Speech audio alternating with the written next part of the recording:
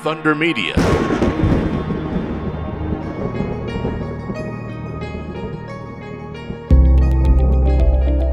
On this edition of Inside Supercars, we speak to Brendan Hogan, who says the supercar field nowadays is as cutthroat and as tight as you've ever seen it. There's no crap teams and there's no crap drivers anymore, so you really got nowhere to hide if you don't get everything 100% right. Today on Inside Supercars, it's cool driving with the Cool Drive team manager, Brendan Hogan. I hope you'll stay with us.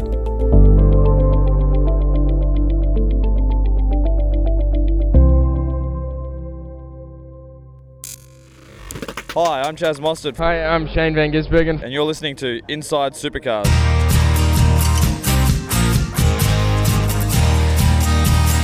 This program is brought to you by P1 Australia Racing Components, the designer of the oil heat mats for dry sump tank applications. Find out more about the truths on engine oil heating at p1australia.com. From the racetracks across Australia, and here's Inside Supercars. Welcome to Inside Supercars, Tony Whitman, Craig Lavelle, and we're back with a man who's returned yesterday from Perth, and Brendan Hogan, the team manager at Blanchard's at Cool Drive Racing. Welcome back. All right, thanks guys for having me. It's always a big weekend in the West because you do have minimal time on the ground there. We'll get to the subject first of your weekend. Your mid-pack most of the weekend, made some improvements, but overall it was just another tough day in the office. Yeah, it shows how tight the category is. Like if you're a little bit off, there's really no places to hide. Like there's no crap teams and there's no crap drivers anymore. So yeah, you really got nowhere to hide if you don't get everything 100% right. The progress you made, obviously, in terms of setup, both in a qualifying and racing sense, you made progress? Not really. We sort of just shifted sands a little bit. But, yeah, it's a hard one because you look at the timesheets and you're, P13, P14, but you actually look at the gap and you're not chasing a huge time gap a lot of the time with supercars, so you can't really reinvent the wheel too much because otherwise you just got more chance of disappearing up the creek more than likely. As I was going to say, that the one great thing always when you've got a tight turnaround, which you've got with Winton coming up in a couple of weeks, is that you've got no forklift loading going on. Yeah, well, coming out of the weekend with the straight car is good because, yeah, there's a lot of labour involved to prepare these cars to the level that they have to be at. So yeah, coming out with a straight car is good. Obviously we sort of feel for the guys at Team 18 because they got a fair bit of crash damage that they got to try and turn around quickly. But it's just we've had our fair share of it as well, so it's just part of racing. And racing in a category that's very man intensive, which is the very subject that we wanted to talk to you about because while you're a one-car team, you still have a fair number of people on the ground, don't you? Yeah, so there's only 5 of us full-time in the race team, but in terms of the actual people doing work on the car, like every one of us actually, like we all have a role to do on the car in terms of the car prep to turn it around, myself included.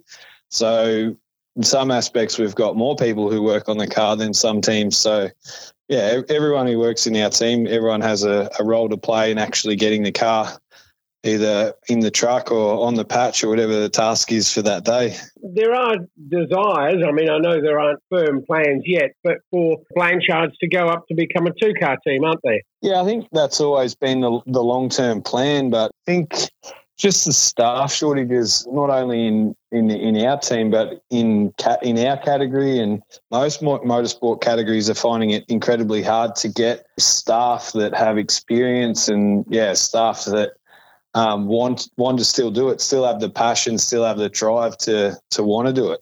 It's one of the things when I come back now, and of course I've had a gap of being 3 or 4 years from full time, is the number of new faces there.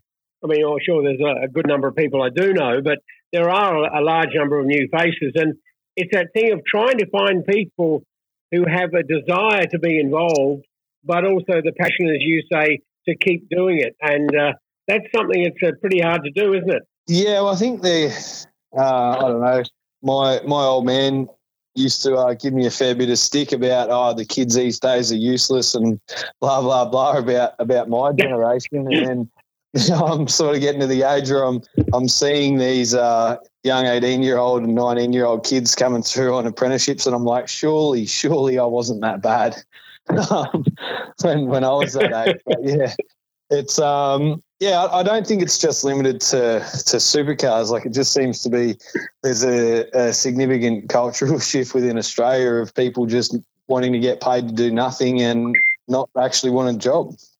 We actually spoke last week to Trevor Crisp from TAFE in Albury. Have you had experience with getting any of the people who've come through TAFE there? Yeah, we've had a couple come actually through Trevor's program that worked for us. We had one guy, Josh, last year, and then I've actually got another Josh that we employed, and he's still with us this year. So same thing. Like, I think Trevor's got the same opinion. It's just really hard to get these people in, but the way that particularly supercars is the cars are so labour intensive. So these young kids come in with the passion and wanting to do it, but they just get burnt out because the cars are just so labour intensive just to turn up to the racetrack. So I think you find a lot of these blokes or ladies and men coming through that program, they sort of get into supercars and like, wow, this is a lot more work than what I was expecting, and then they go and work at a dealership or go be an electrician or something completely different.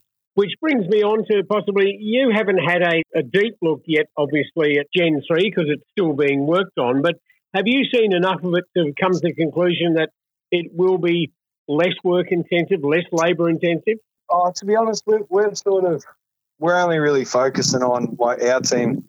We're only really focusing on what we can control at the moment. That's just purely on the current car that we run. So we've sort of seen and had opportunities to have a look at the Gen 3 car, but we're sort of just really focusing on our current car because we won't really have much influence over the Gen 3 program. So we just stick to what we can control, and then once all the bugs get ironed out of it, then we'll tuck into it. Yeah, and obviously being the same position as the other 10 or 11 teams as to what you get sort of thing is what you've got. Intensity in the current cars, I mean, obviously over the years it's gone up and up and up, but you've got so many components such as uprights and transaxles that need servicing virtually every round, don't they? No, the majority, like the sub-assembly stuff isn't too bad. Like, we've got a fairly good handle on that. Like, that's not every round you have to do all that stuff. But the one thing that is important is the panels and the panel gaps and making sure your crash damage and your spares are all sorted. Like, that's where we find the majority of our time gets smoked in making sure that we've got the spares all 100% right, and the car that we're taking to the track is 100%. Like, all the gaps look good on the car. There's no questionable components that we've got on the car in the truck. Like, that's where all the labour is. And then, for instance, like a race on the weekend, like we had 3 races, and then every single one of those races, the rear bar and the beaver panels all smashed in on the car, and you don't get any TV time for that, and it costs you a lot of money and a lot of labour just to replenish the stock in the truck and get to the next round for no highlight reel crash. So your next meeting is at Winton. Yep. And obviously it's a track that you've tested at least once this year. You won't get another test day before the event. What our plan is, so the truck should be back by tomorrow arvo sometime, probably 6 or 7 o'clock tomorrow night. So a couple of us are going to go in, unload the truck. We're going to prep the car Thursday, Friday, probably Saturday, come in Monday morning, and then pack the truck and go up to Benalla on Monday arvo. Then, we've got a test day at Winton next Tuesday.